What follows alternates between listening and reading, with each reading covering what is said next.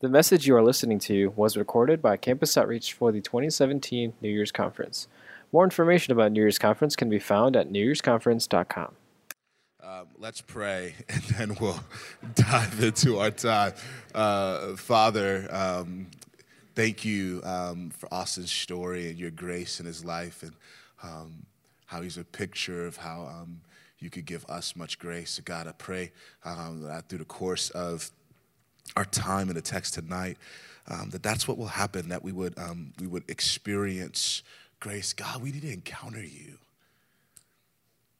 God, I know we've heard and we've met and you've been speaking, you've been moving, and God, thank you for that. Thank you that you don't stay hidden in the dark. God, thank you that you not only invite us to know you, but you pursue us that we would know you. God, thank you that even as we're praying now, we're not just lifting up words to the ceiling, but we're laying before you our hearts. That through your power and your promise, our prayers reach the heavens. Thank you that your ears incline to us.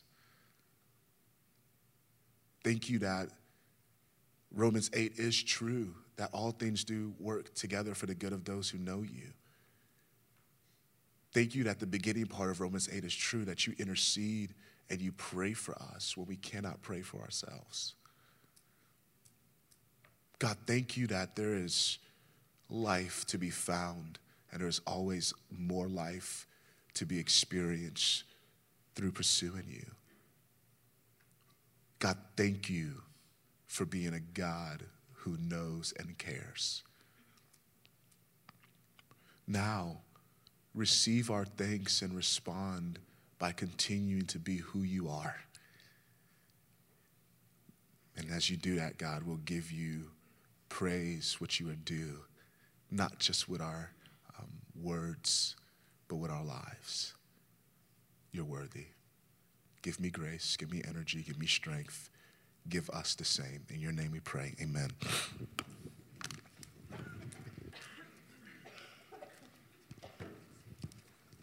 My time didn't start till after I prayed. Boom.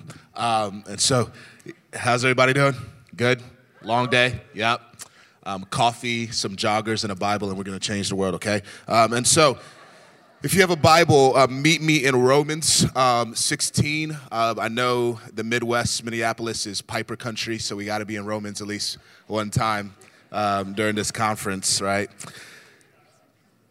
So, during the course of the day, first of all, thank you for allowing me to spend some time with you guys. I'm looking forward to tomorrow to do it again and just to hear your story and to see, man, how God is really alive and amongst you guys. I was sharing that with a few people tonight, man, just to see the way he's definitely among you and working. And, man, that's just encouraging and refreshing for my heart. So, man, thank you for allowing me to enter into that space, not just through preaching the word, but just kind of sharing and building and getting to know your names and your stories. In light of that as well, what just is just kind of just moving me a little bit, and I'm going to spend time here, is that, man, I do know that there is a resistance that we all have. There's a resistance to receive truth, especially truth that sounds too good to be true. So much of what has been laid before us seems like that's a good idea conceptually. But to actually live out of that truth, not so much.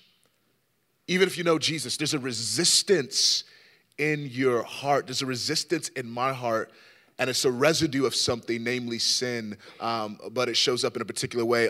Niebuhr nails me, he nails you. Let me explain. He says this: man is mortal, that is his faith.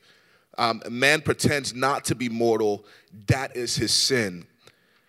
Man is a creature of time and space whose perspectives and insights are invariably conditioned by his immediate circumstances, but man is not merely the prisoner of time and space. He touches the fringes of the eternal. And the more one understands about the eternal, the more one understands how eternal the eternal is and how finite the finite is. You see, there's a resistance in our hearts, which is the residue of sin that shows up as trying to move God to the peripheral of life and to replace him by moving myself to the center of it. That fundamentally, I believe I could do a better job than God at being God for my life. And that residue shows up in the way that I resist truth, in the way that I run from it, and in the way that I try to build my life in my own energy with my own strength to create a law unto myself, my own truth. The idea is this word autonomy. Again, we're just learning all sorts of Greek, right? Auto, self, right? Nomos, law, this idea, this self-law. I will rule myself, and it shows up in random and regular ways. Example, there's this idea called following the flow of traffic. Maybe you've heard of it. So in Miami, the speed limit is non-existent. I'll just drive how I feel, which is usually 80. And that's because people are going 80, so I'm following the law of the flow of traffic. If I drive a lower speed limit, I will contribute to somebody's downfall. So therefore, me going 80, though the speed limit is probably like 40 or 50, is contributing to the flourishing of humanity, all right? And so I've created this self-law that now I live by, and it's small. It sounds like, oh yeah, we laugh and we giggle, but we do that in multiple ways. The Petites brought that out earlier with relationships. We don't look to God's design for that. We create our own law towards that. And the resistance in your heart will show up as creating your own law, your own truth, your own narrative, whereby God gets pushed to the peripheral and you replace him. And the text today, tonight, is going to push against us in that space. Because with crystal clarity, God is going to say some things that rub against me. And he's going to offer some things that truthfully I desperately need. And I said this yesterday. I just want to reiterate it. Man, the life that we really want, the life that we were made for, is the life that God has designed. My prayer is that as we walk through what is one of my favorite texts in the scripture, that we wouldn't resist what God is doing. We wouldn't try to replace him, but we would fall in line with what he's offering and where he wants to take us, because he's taken history someplace, and we should follow that trajectory. So Romans 16, it's a doxology, and it's pretty potent. Let me just read it all the way through, and then I'm going to build out this idea of God's ability to strengthen, and then I'll just close with some implications for our time. All right, so 16, 25 through 27 series like this. Now unto him who is able to strengthen you according to my gospel and the preaching of Jesus Christ, according to the revelation of the mystery that was kept secret for long ages, but has now been disclosed, and through the prophetic writings has been made known to all nations, according to the command of the eternal God, to bring about the obedience of faith. 27, to the only wise God be glory forevermore through Jesus Christ. Amen. I love the way Romans is closed. Just to note this, for y'all who would see yourselves as theological giants, you're just like, man, I love Romans. You just talk about it, amen, amen. And it's like, man, this is like this theologically rich book. Like, which is true. But what's fascinating is this was written not from the comfort of some seminary class. Paul just kind of sitting in his closet, waxing eloquent about God. This is written from Paul on the mission field, trying to make Jesus known to people.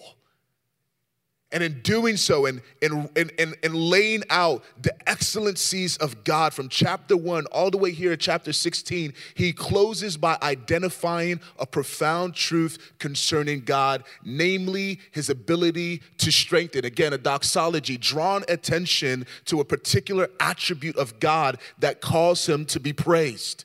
And he says, now unto him who is able to strengthen you. Now, that presupposes something. God's ability to strengthen presupposes that we are in need of strength.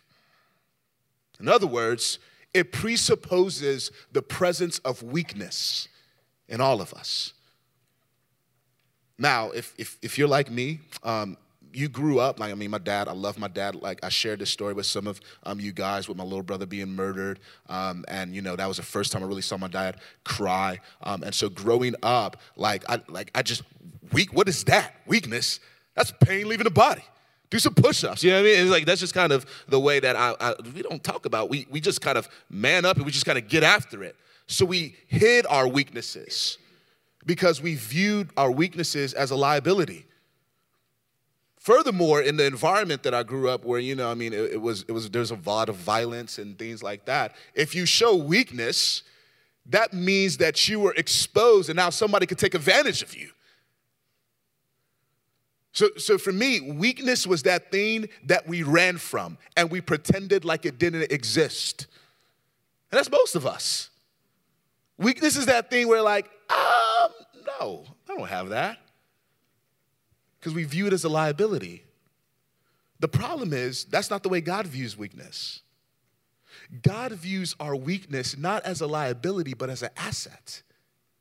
Because it's opportunity for him to provide strength. Example, 2 Corinthians 12, the same man who wrote this text wrote a letter to the Corinthians, and he said, man, there was this one time in my life where I was talking to God, and there was a thorn in my flesh. It was frustrating me. It was causing me to feel weak, and I'm like, God, take it away, and God said no. I'm like, all right, God, I heard you. I prayed again. God, take it away. He said no again. I'm like, okay. God, take it away, and for the third time, he's like, it's not going to happen. But he said, no, you don't understand, Paul, that my strength is made perfect in your weakness. My grace is sufficient for you, so I'm not going to take it away because that's not a liability, that's an asset for you. Now unto him who is able to strengthen you presupposes the need for strength, which presupposes weakness in our lives. Weakness isn't something that we run from. It's an opportunity that we run to say, God, this is who I am. Let me not hide it.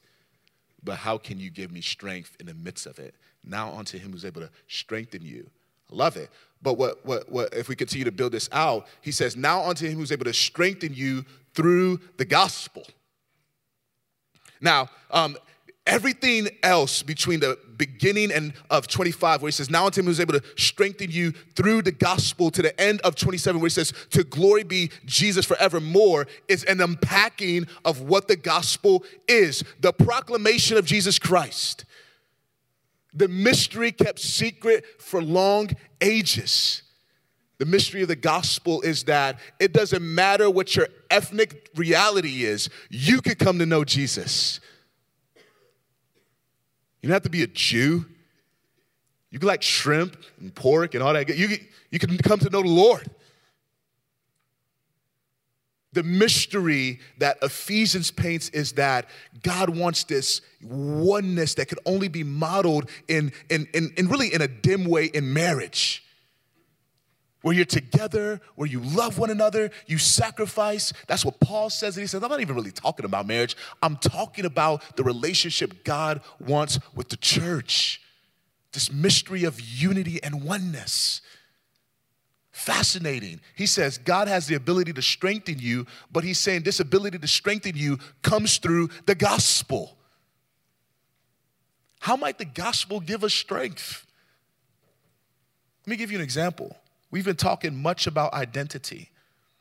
You know, even in our conversations today, it's come up continuously about this idea about identity. Do you know what the gospel says? The gospel says that in Jesus, you are made new and you are made a child of God. that what was lost in the garden wasn't my usefulness to God. It wasn't like Adam and Eve couldn't, stop naming animals, but it was the walking with God in the cool of the day. And what's redeemed, what's renewed through the gospel isn't just usefulness. Like God kind of like gets a hammer back, like a tool on his tool belt. What's renewed, what's redeemed is it's son. God gets a son. He gets a daughter. Most people would say if you want to understand the story of God, it could be broken down that God gets his family back. He gets a son. How might that strengthen you? Now think about that. It reorients how we view identity, that God now sees us as sons and daughters. Think about your identity. Think about your roles. Think about the hats that you wear. I wear several. I'm a pastor. I love my church. Care for her. Think about her. Praying for her even now. I'm a husband. I love my wife. She's precious to me. I'm married up. I outkick my coverage, if that's the language. I mean, yeah. If you've seen her, if you've talked to her, you agree. I'm a father. I love my children. All three of them.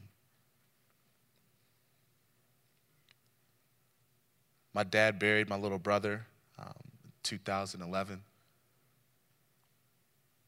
was hard time, a lot of tears, a lot of frustration, a lot of questioning, why God? Watched my dad weep. If that was his only child at that time, he would have ceased being a father. I could bury my children. God forbid, something could happen, I could lose them. They're gone. I'll cease being a father. Seems like every year I'm running into a friend of mine or another pastor who's committed a moral failure, who stepped out and they lost their church and they lost their marriage. God forbid any of that happens to me. But it is possible I could lose the church. Maybe I'm no longer the gifted guy. Maybe they don't need me anymore. Maybe I do something, I live in sin, and I lose that. I lose my wife. Do you know what I could never lose? Do you know what can never be taken from me? Me being a son of Jesus Christ. He's my older brother. That guy's my father. I can never lose that.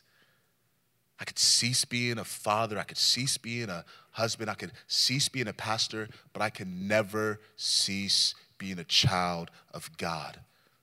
That's how the gospel could give me strength. It reinforces what God has done.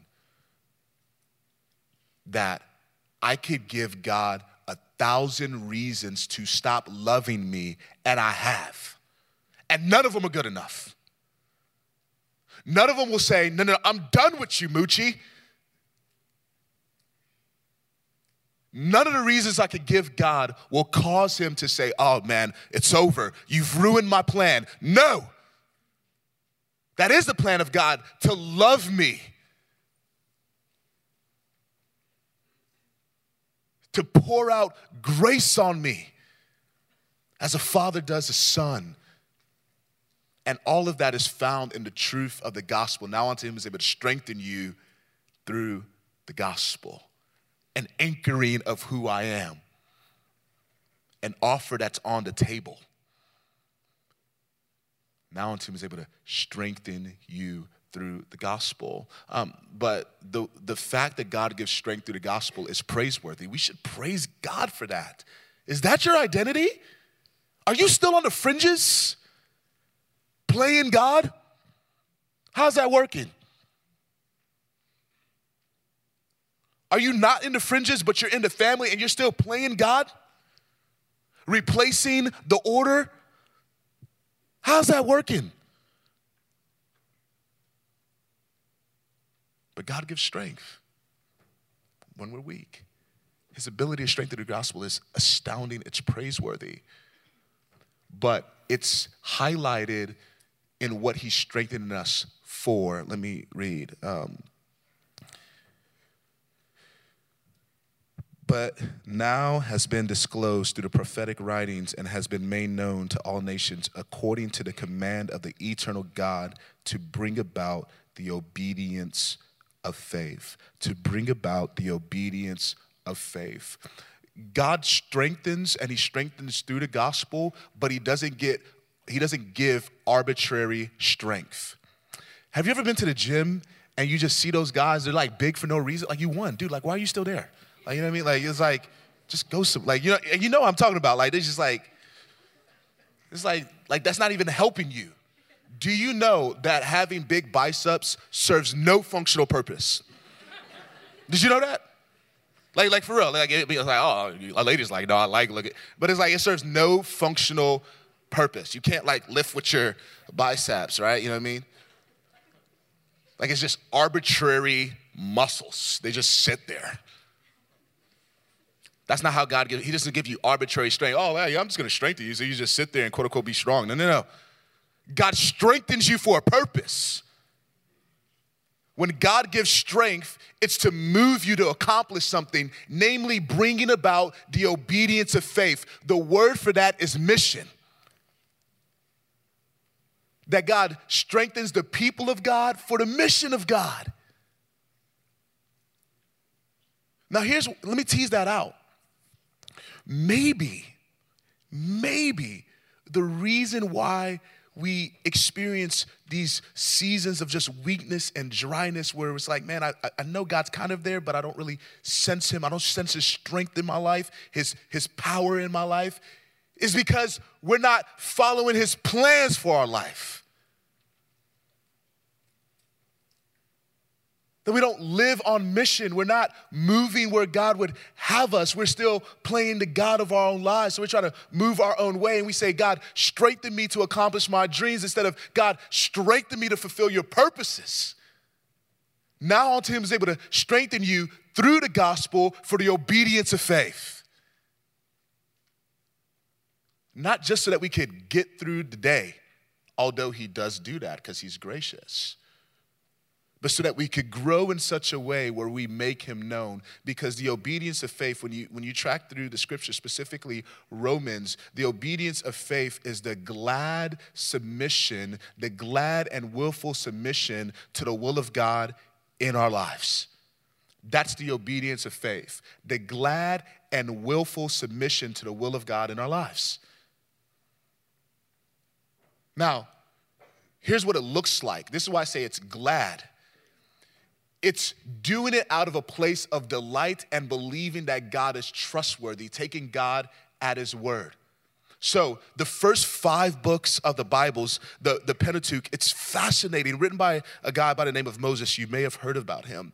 And the time in which he wrote it, to me, is powerful. So in Moses' story, Moses disobeyed God, and he was not able to enter into the promised land. But not only did he disobey God, and he was not able to enter into the promised land, but this older generation, full of faithlessness, disbelieved God, and they were not able to enter into the promised land as well. So you have this generation that's now being raised up who is going to step into the promises of God. And what Moses is trying to do is he is trying to tell them that God is trustworthy and he can be taken at his word. So when you look at Genesis, the story of Genesis is God can be taken at his word. That God's word is powerful, and when he says it's going to happen, it's going to happen. Let there be, there's light. And then over and over and over, you get to Noah. I'm going to bring a flood. And Noah took God at his word. And that's the story it's a story of the Bible, that God can be taken at his word, that he's trustworthy. So there's this delight in who God is that shows up in I'm trusting what God says. And it makes God look good. parents know this. We know this. I'm looking in the crowd. I can't really see anybody, so I don't know where my parents are. I'm just going to know. Just nod if you know. That there's something that bubbles up in us when our children do what we say. Just listen to me, Noah. Trust me. Don't eat the lizard. Real conversation. There's lizards everywhere. That's a real conversation. And there's something that bubbles up in me when he's like, okay, Dad, I'm not going to eat this lizard. Thank you, son. Dead serious. There's something that bubbles up in me when me and Serenity are having conversations, and I'm like, Serenity, trust me. You could confront this bully, look her in the face, tell her we don't have that type of relationship. Don't talk to me like that. That's a clean version, all right? Trust me, Serenity. And when she does it, then she comes back and she's like, Dad, I didn't punch her in the throat. I know I want, and it's just like, yeah, I'm proud of you. But next time, yeah, unclean version. But there's just something that bubbles up in me when they take me at my word. Because what they're saying is, Dad, I believe you. Dad, I can trust you. And the only way that they're able to do that is by actually spending time with me, delighting in me, seeing my character. The obedience of faith, the glad and willful submission to the will of God in our lives. And God strengthened us for that purpose, because as we do that, gladly and willfully, delightfully, it becomes apologetic for the trustworthiness of God, that God is to be treasured, evidenced by the way that we trust him. Now unto him is able to strengthen you through the gospel for the obedience of faith. Let me give an implication to close that's back along the lines of weakness. And it's really two. A mentor of mine's, a guy by the name of Crawford LaRitt's friend, he says this, and it's always stuck with me. He said, never underestimate the power of self-deception and the pull towards self-reliance. It's like, never underestimate the power of self-deception and the pull of self-reliance. There's a residue in my heart. I can't fully get rid of it yet. One day it'll be done away with completely. But there's a residue in my heart that wants to be God. I just do. And I'll deceive myself. I kind of trick myself, and I'll look at weakness, and I'll be like, no, I'm not that weak. I can kind of push through. I'll plow through. I'll be better. I'll do better. I'll try harder. And I'll just kind of lean into my own strength. I just won't ask for help. I just kind of just keep going, Muche. You got this. God's give you energy. Just go. And I cut myself off from the strength of God in my life. And God is constantly pulling me back to a place where he says, man, Muche, the safest place for you is where you allow me to be God. And you rest in that. And one of the ways that God is showing me that is by constantly putting me in front of my limited sight. That I don't have this tremendous foresight that I think I need to have to lead effectively. And at best, I look towards the past and I have hindsight. And even then, my insight is limited to use the future, use the past. I just don't have the sight necessary to avoid all the problems that may befall me. But God does. So let me rest in the fact that he's a better God than me. It's been comforting me. But it's also been comforting me to know that in light of that, God's wisdom shows up as taking me on a journey where I experience his strength. Because he's not eliminating weakness, he's empowering me in the midst of weakness. He's not eradicating it, he's meeting with me. So it's a journey where I experience his strength. And where I am today is not where I was in 2011 when I wasn't sure if I wanted to be a Christian anymore. And that's beautiful. And where you are today is not necessarily where you may end up tomorrow. And that's okay. Because there's a journey that Christ is leading people on where they would know him and experience him. Specifically, his ability to strengthen them through the gospel, to remind them of their truth and refresh them with what he's done and to pull them into believing it daily, running to it. And there's a story in the scriptures that's been just on my heart that just reminds me of this reality that God sees. And I need to take my eyes off of my ability to try to see things clearly and to fix my eyes on the God who sees and who strengthens and leads people on a journey towards him. 1 Corinthians, Paul is writing this letter to the Corinthians, trying to pull them to faith, to an identity that would allow them to flourish. So in the beginning, he says, Paul, an apostle called by the will of God. And then he includes this guy by the name of Sosthenes, random almost. Until you read Acts chapter 18. I'll read it. Just because, it may be on the screen. In Acts 18, there's a situation where Paul is doing his thing. He's going to the synagogues, he's going to the marketplaces, and he's ministering people, and people are coming to know Jesus because God is faithful. When the gospel goes forth, God actually saves people. If you don't know Jesus and you're just sitting in here and the gospel is going forth through people, through conversations, God is wooing you, he's pricking at you, and he wants to save you. He's actually going to do it prayerfully. We're praying for it. And as he's doing it, he's causing this uproar. And a Jewish synagogue leader comes to know Jesus, which is amazing. An enemy, now a friend. The people didn't like that. So they create this sham trial to get Paul arrested and then dealt with. But the proconsul had nothing to do with it. And so in verse 16 of Acts 18, it says this, and he drove them from the tribunal, that he drove all of these people that were trying to drum up these fake charges against Paul away. And in verse 17, it says, and they all seized Sosthenes, the ruler of the synagogue, and beat him in front of the tribunal. But Galileo paid no attention to any of this. So the Jewish synagogue leader came to know Jesus. They got this new synagogue leader, a guy by the name of Sosthenes. And they had this sham trial that Sosthenes was heading. And it didn't work. And in their frustration, they beat this man.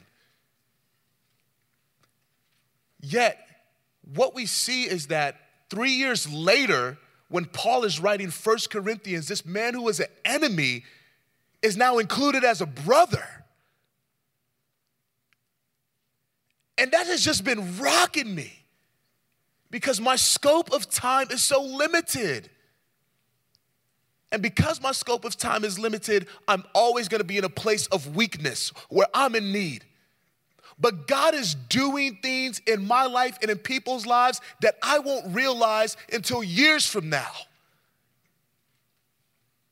And my prayer is that God would give me the strength through the gospel to believe that and to move towards that. God, well, what are you doing in me? One thing I know, you're trying to produce the obedience of faith within my own heart. And you're strengthening me for that. God, what are you doing in others? One thing I know is that you are trying to call them to the obedience of faith, that they would delight in you and willfully surrender to your will for their lives. Now Tim is able to strengthen us for that. We talk a lot of self-discovery. I talked about that yesterday. And mission, praying that God would do work, that God would move in us and move through us, reveals much about what we believe about God. And it reveals much about who we are. And it refines those things that we may have wrong about God. And it refines those things that we may be ashamed of about who we are. And as we've just talked and we've laughed and we joked, I just want us to sit and ask the hard questions. Where am I hiding weakness? and relying on our own strength? Where do I need God to be true and to provide hope and to provide power? God, we thank you because our needs are opportunity for you to prove who you are in our lives. And God, we could be anchored by your ability to strengthen us, to establish us, to build us, to provide power, to keep us going, to believe again, and to be moved towards greater faith where we obey out of gladness and we take you at your word. God, all of that is a gift of grace, and you give it. But it takes faith to receive grace. And so now we pray for faith, God. The faith to believe, the faith to seek you, to journey towards you, to trust your scope, your sight,